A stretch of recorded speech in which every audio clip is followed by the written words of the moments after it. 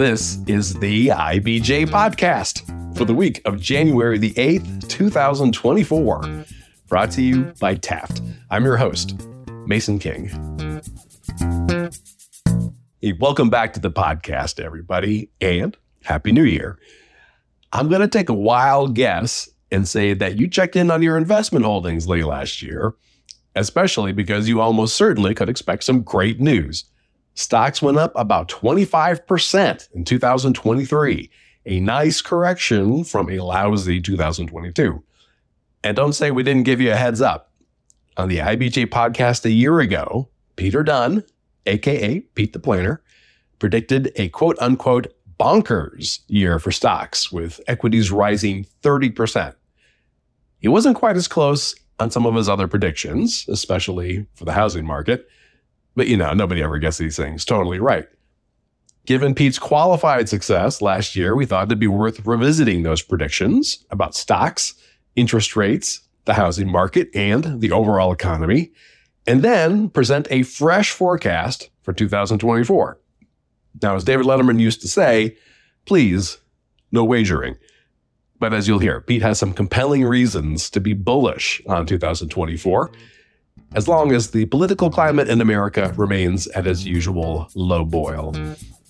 Here's our conversation.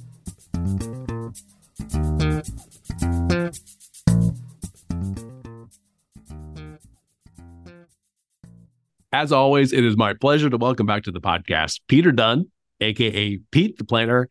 Happy New Year. 2024, here for more. Let's do it.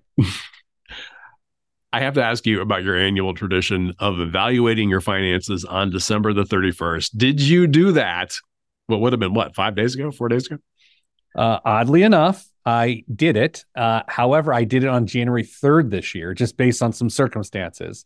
So tradition was broken. However, same exercise, just different timing. And I loved it. It is a pleasure, not because things always go well financially for me, but just I love the feeling of like, oh yeah, I know what's going on, and it was great. Thanks for having me. Yeah, outline that process for me. I don't completely understand it. Highlight the process. It's basically grab all of your values of all of your accounts, and then just let's see what's really changed from year to year. So it's this massive spreadsheet, right? And it says, here's your net worth and assets and liabilities in 19, 20, 21, 22, 20. And you can just see like the growth in each account for the year. And it is a clean spreadsheet. It is not some weird aggregated thing. It is just a clean, easy way to look at your money. And I love it. You see your mortgage balance go down. It's so great. That's beautiful. My wife, who is really into spreadsheets, has discovered now that you can get like good spreadsheets from our bank. Clean spreadsheets. I mean, where, it's easy to manipulate the data, and they don't ask you to talk to or to go through some sort of like, Intuit or whatever, TurboTax or whatever they go. And boy, she is in heaven. I mean, I was looking over her shoulder last night. I'm not sure she was even knew I was there. She was so enwrapped by cataloging our expenses. And it turned out to be a pretty good year. How about you? Yeah, it was a good year. Actually, absolutely, it was a good year. Market did fine, as I know we're going to talk about. Very few things went down. I don't think actually anything went down, at least in my financial life. But yeah, it was a good year. I was pleased with it. Much different picture than 2022. How was your 2020? I don't think we ever really addressed your 2022. No, I didn't want to talk about it. But yeah, we've recovered. Thanks for. I know everyone listening is just like, boy, I hope Pete the Planner's doing well financially. I know people are really upset right now.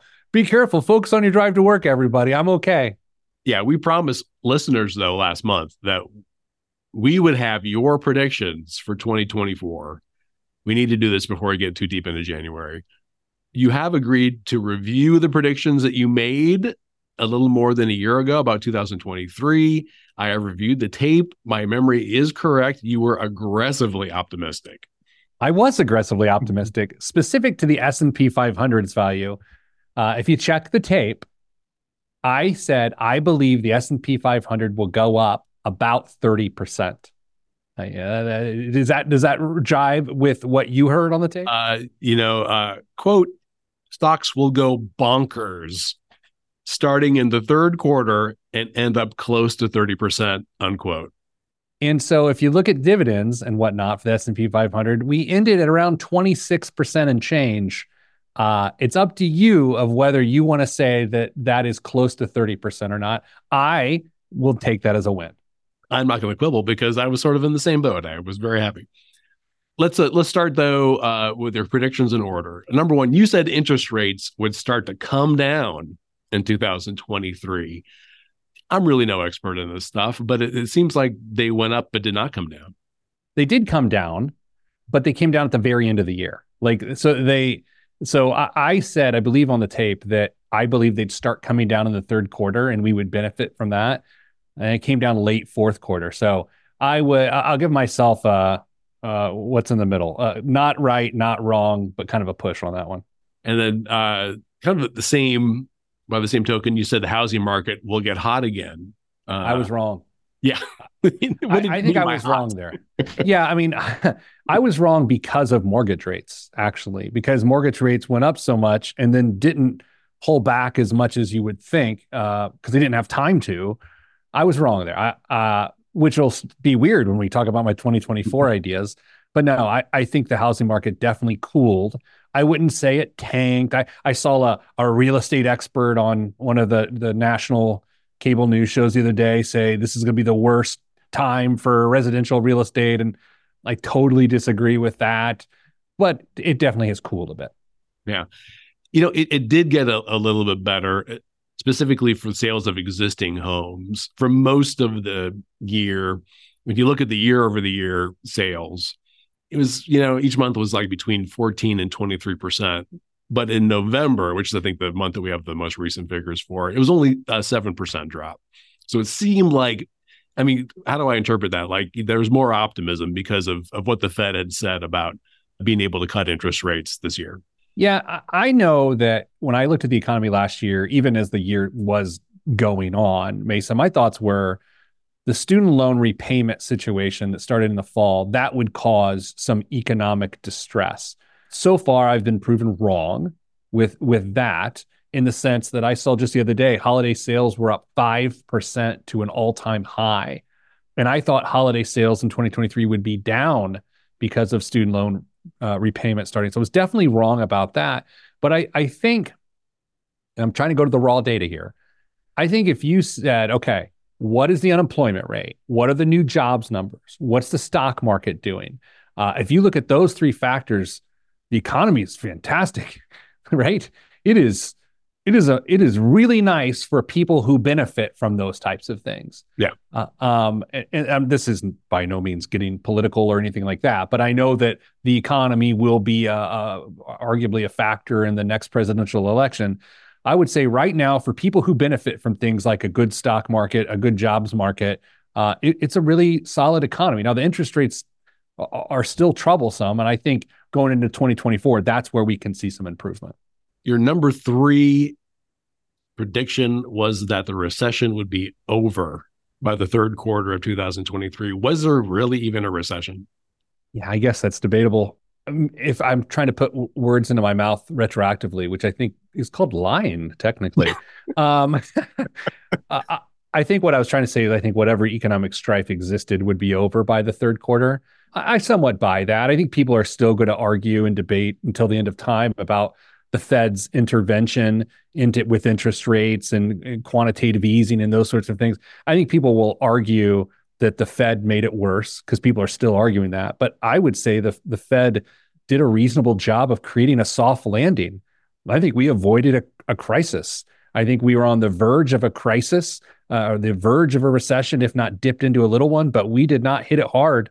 So I don't know. I was a little more right than wrong there. I think the funny thing is, as the listeners get to consume this here discussion between you and me, they're going to hear me say consistently how I was right. And then they will consistently be like, no, I'm pretty sure you said the opposite. So feel free to comment or email Mason about my inability to accept being wrong. Okay, so that's it. Let's talk about your predictions for 2024. Again, we have 4 categories. Number 1, interest rates.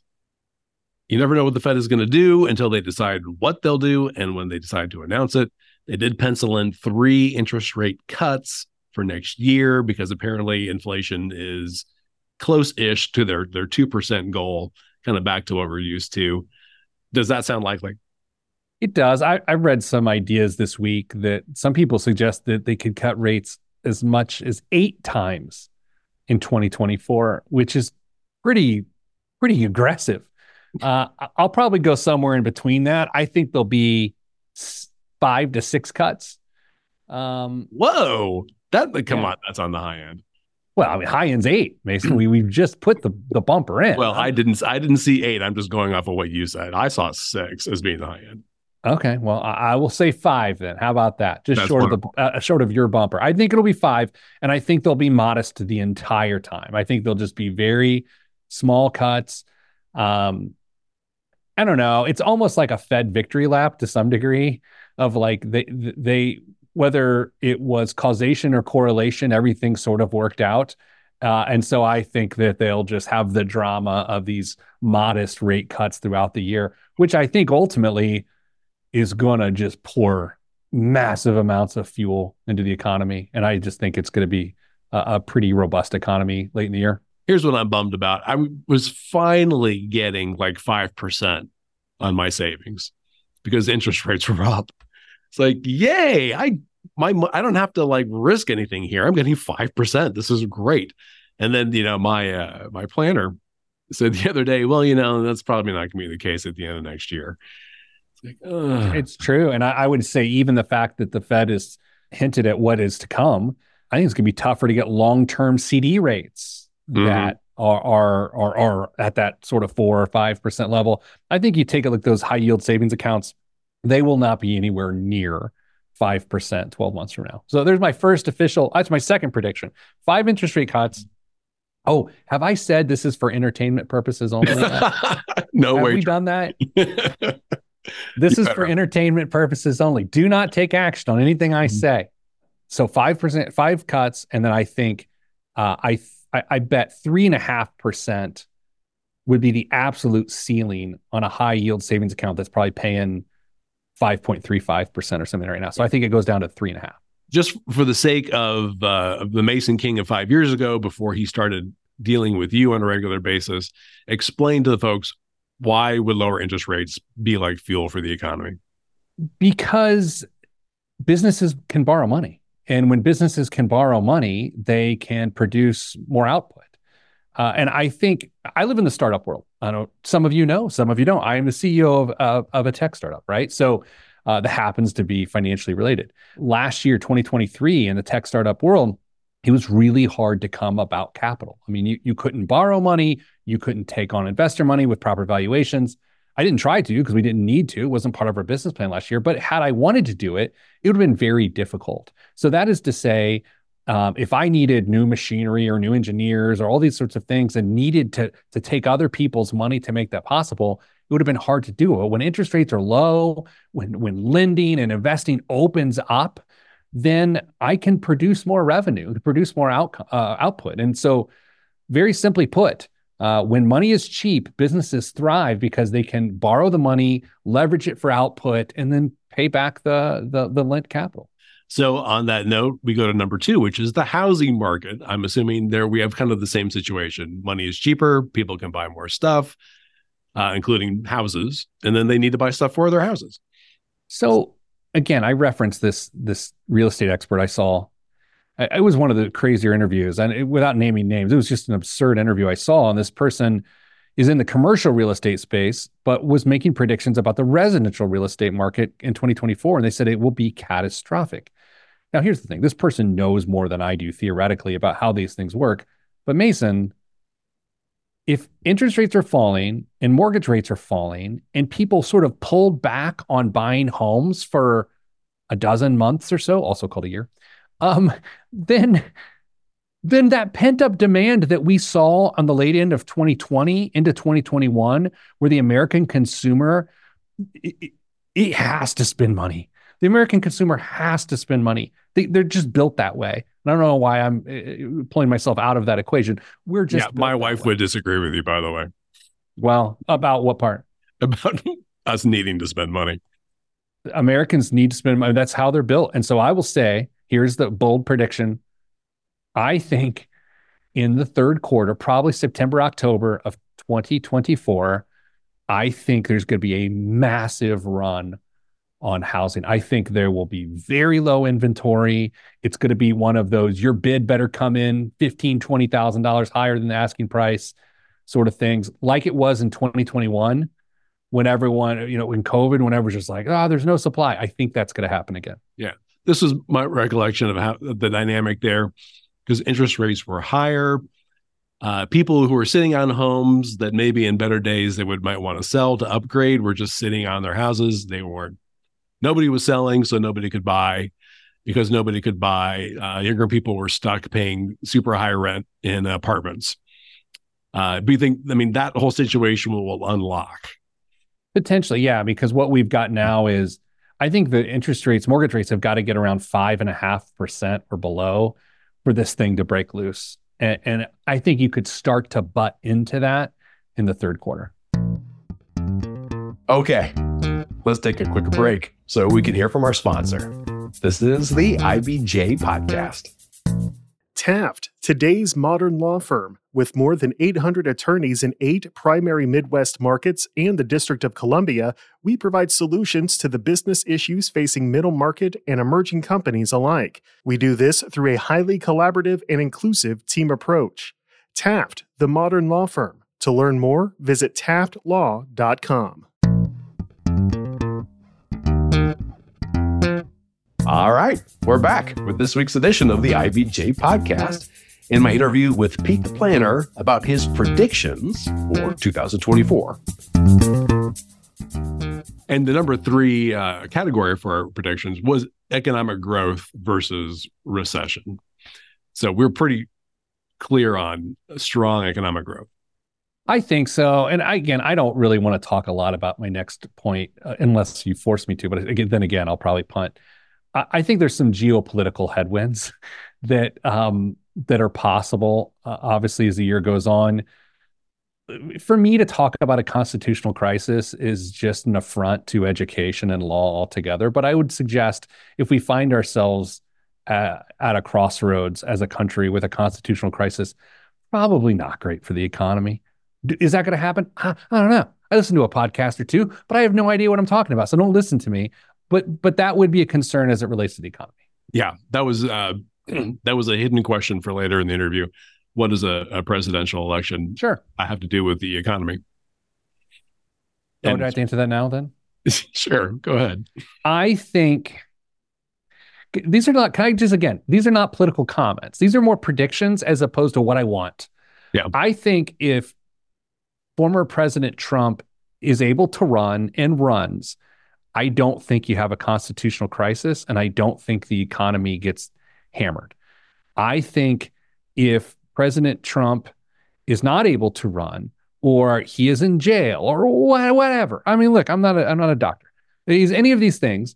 I think the economy would suffer from that. And that's not to say it should or shouldn't. I'm just saying if there's that much strife, you have to assume people will lose confidence, whether they should or shouldn't. I think, and I don't even want to say, Mason, well, that's my fear, because then it's me saying what I want to happen. It doesn't matter what I want to happen. I just think that would be the result. And the reality is, at some point in time, I'm not going to be proven correct either way, right? Because it is going to be binary. He's either going to be able to run or he is not going to be able to run. And we will not see the opposite side of that from an economic output. Well, let me throw you something a little more touchy-feely. Hopefully to your relief. A new term entered the parlance this year. I forget if it was coined this year or not, but it's the vibe session, which is the vibe. Are you familiar with this? What kind of brownies are you eating, pal? Just the stuff on the Wall Street Journal site. Okay. I can't vouch for those guys. The vibe session. It's the sense that even though the economy was going really well, everything was pointing up, a lot of people still felt like they were in a recession, or at least in part because the stuff that they buy on a day-to-day basis, it just costs more than it did 2 years ago. And, once costs go up, once prices go up, once I'm paying $24 a pound for corned beef, they don't tend to go down again. This is an old guy conversation when we start quoting prices for meat. You know what I mean? Just Well, I happened to be in the deli the other day. yeah, but just by definition, I'm like, we've crossed over the Rubicon into deli prices, which is How much great. is a pack of cigarettes now? I'm kind of curious. Yeah, I've been there for a while. I'll say this: I don't know about your vibe session. I mean, I can't believe you don't know this term. I read it all the time. I don't know. I'll say this: I will fully acknowledge a healthy economy doesn't necessarily serve all of those in the economy. Okay. So that maybe that's a more academic way of saying vibe session in the sense that the economy has been fantastic for me, right? It has. It's been great this last year. However, in 2020, as a business owner, when the economy was closed, the economy was terrible for me, but it was good for other people, right? So vibes or not, I don't know. I will say the raw economic data suggests if you have stability, this economy is great for you. If you're a 22-year-old with a bunch of student loans and expensive housing and expensive healthcare and no assets, yeah, the economy stinks for you. But for it to be good for you is for it to be bad, probably for the job creators and the people who are trying to create more jobs. And again, I hate calling myself a job creator. I actually may have just thrown up in my mouth a little bit. All right, I'll let you take a drink of water, and I will introduce number 4, S&P 500 growth. That's the one everybody wants to know. That was, I mean, I saw S&P on my chart at about 24. But you said when you throw in dividends, it was up 26? Yeah, 26. Okay. I will say, I view on my podcast. You have a podcast? Please stop. I have a podcast, and I said 19, apparently, as I'm told today, I said 19% on my podcast and then close to 30 on your podcast for some reason. I don't know why, but I was right in the middle. 20%. Do not follow my advice, anyone. Do not make decisions on this. This is for entertainment. I think the S&P will be up 14% in 2024. 14? 14. 1-4. 1-4. Okay. What do you think? Well, I thought the way you were talking before, I thought you were going to forecast another 30%. It's possible. I think here's what I see happening. I see the economy and the housing market being amazing, and then the market being spooked from the first week of November on to the end of the year because of geopolitical concerns, right? So what I've said is, I'm not talking out of both sides of my mouth. It's a story that makes sense. I think the economy is going to be on this beautiful road for recovery, constitutional crisis. I talk so flippantly about this, like, oh, if there happens to be, a once in a lifetime constitutional crisis, that could take us off track. But no matter what happens, come November, it's still going to be messy. I think the last 8 weeks of the year are going to be messy and scary, and the market is going to suffer for it. So even if it was at 28, 30% for the year, I think it nuzzles in at the end of the year around 14. And for what it's worth, and again, don't take my advice on this. I'm not changing how I invest this year. I mean, that's the whole point. I'm a buy and hold investor who's got a long-term outlook. I took my 26% this year. Thank you, sir. And I'll take my 14% next year. Don't really care. Even if it's 8% next year or minus 10%, I don't really care because it all evens out in the end, and I'm a long-term investor. I think I've mentioned this before, but I know I've buddies who took their money out of the market probably, 18 months ago. And now they feel comfortable putting it back in. And I try to give them the reasoning for staying in it when it's down. And apparently I'm not doing a good job. I was listening to some cable news the other day. I got to stop that. I was listening to some cable news the other day, and someone was talking about how investors, when they open their 401k statements this year and see the brackets, meaning that they lost money, they're going to be upset. And I was like, who let this person on cable news? No one's 401k went down last year. And if it did, you did it wrong. That's like the weird part about all of this is that we get in such a hurry to be smarter than this or that it's like you had to do nothing to make 26% last year. Nothing. And so if you lost money, it's not the economy's fault. It's not the president's fault. It's your fault because you putzed with it too much. The thing that really just chaps my hide, is that I'm at a little more advanced stage than you. And so I have more conservative, principles at work in my portfolio. And so I'm at work and I go, oh, S&P's up 26%. Yeah. And then, I look at my 401k statement and it is like 13 or 14. And I'm just, come on. You know what? Actually, I'm glad you said that, because in some aspects I did get 26% last year, but other blended portfolios, I did get in that mid-teen range, just like you. And, it's natural to be like, well, where's that extra 10%? I should have gotten it. If you have a blended portfolio with bonds and other holdings, you're going to have that blended rate. And Mason, you should not be upset on any level with 13 or 14%. Especially in a de-risked sense, because you had a blended portfolio, had the market gone down 25%, you would have only gone down 10%. So I have to remind myself of that too. On this past Tuesday, I was getting ready to do my financial review for the year. I came across some of that data and I was like, oh, where's the 26% in this count? And it wasn't, because it was blended. So what else is on your mind as we head into the beginning of the year? Any hot takes, any concerns, thoughts? I think there's a lot of talk around like ETFs relating to cryptocurrency and Bitcoin and how that could affect, alternative currencies going into the new year. It's something worth noting. I mean, Bitcoin and other cryptocurrencies definitely recovered in 2023. They were getting beaten up 2022 in those timeframes. So you could see them take off again. That, again, is not investment advice. I don't mess with cryptocurrencies whatsoever.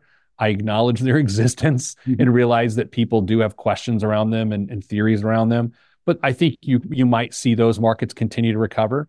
I think it'll be interesting to see what happens in the car world, whether these production challenges that some of the EV manufacturers have and the tax credits, not really being there except if you're for a certain number of vehicles. I think the car marketplace, in my opinion, might be one of the most interesting unknowns of 2024. Is it going to be hard to buy a car? Is it going to get easy again? Will the buyer have leverage once again, or do you just have to take what you can get when you go to the lot? That's really interesting, because I'm actually before the interview, I was working on one of our newsletters for tomorrow. One of the stories is about how the EV sales market hasn't fulfilled the pretty optimistic predictions of the Biden administration. I think they said maybe half of all new cars sold in the U.S. by 2030 will be electric, and while the sales continue to go up, they're not going up at that kind of pace. And it sounds like the car manufacturers are kind of pulling back on some of their more optimistic predictions. I think ultimately the consumer is going to have to dictate, and I'm getting out over my skis for everyone that's listening here. Like, I don't know what I'm talking about, but it's my opinion. I feel like the consumer is going to speak. If there's a massive demand for EV, then they'll be made. If there isn't, they won't. Here's the thing. Green energy is great. EVs are great. I don't want one. And so I don't know what to tell you. Like, everything about my life tells me I should own an EV. Everything, literally everything. Cost doesn't bother me. Blah, blah, blah. I don't drive that far. I don't want one. Right. Yeah. So I think there's a lot of people a lot of dummies like me. I think one of the points that the story makes is that the presumption of the people behind this push were that gas-powered vehicles and electric vehicles were sort of analogous, that you could just switch out one for the other, and that is not really the case, and that you can't really put all your eggs in the EV basket if you're looking to promote a green economy and to lower emissions. Yeah, the argument, you often hear people like, well, they're so fun to drive. I'm like, are they? I don't enjoy fun. I think it's important to note that. And B, I'm not going to find it driving on my 6-mile commute to work. I don't care. So if there's weird arguments still that exist in the EV space, and that I just can't get my head around. But again, now it just turned into like two old guys griping about meat prices and electric vehicles. So there you go. Well, how about this? Where can you find the best buffalo chicken sandwich? Easy. The Rusty Bucket on 86th Street. Good call. All right. Maybe I'll see you there sometime. Thank you, as always. And we'll check in before the end of the year. You think? Yeah, probably will. I wish everyone a happy 2024. Hope you find some peace, and let's all be civil to each other. All right. I really appreciate it, buddy. My thanks again to Pete Dunn. And a quick reminder, Pete's column on personal finance appears regularly in the print edition of IBJ, and you can find several years' worth of his work at IBJ.com. And before you get on with the rest of your week, there are a few stories in the latest print edition of IBJ I'd like you to check out. First up, the NBA All-Star Weekend is just 6 weeks away, and it's a much different event from what originally had been planned for 2021, but was canceled due to the pandemic. IBJ kicks off its coverage this week with 2 front-page stories. Susan Orr details the new approach for entertaining non-ticketed fans and involving local businesses and volunteers. And Dave Lindquist chronicles how local hospitality venues are gearing up to host the many public, private, and corporate events connected with the NBA's mid-season extravaganza. Also in this week's issue, Daniel Bradley outlines the distance between what has been proposed for the Mauer Commons site in Whitestown and what some community members and town councilors would like to see. You can find these stories in the latest print edition of IBJ or online at IBJ.com. And thanks again for making time this week for the IBJ podcast. I'm Mason King. Hang in there, everybody. We'll be back again next week.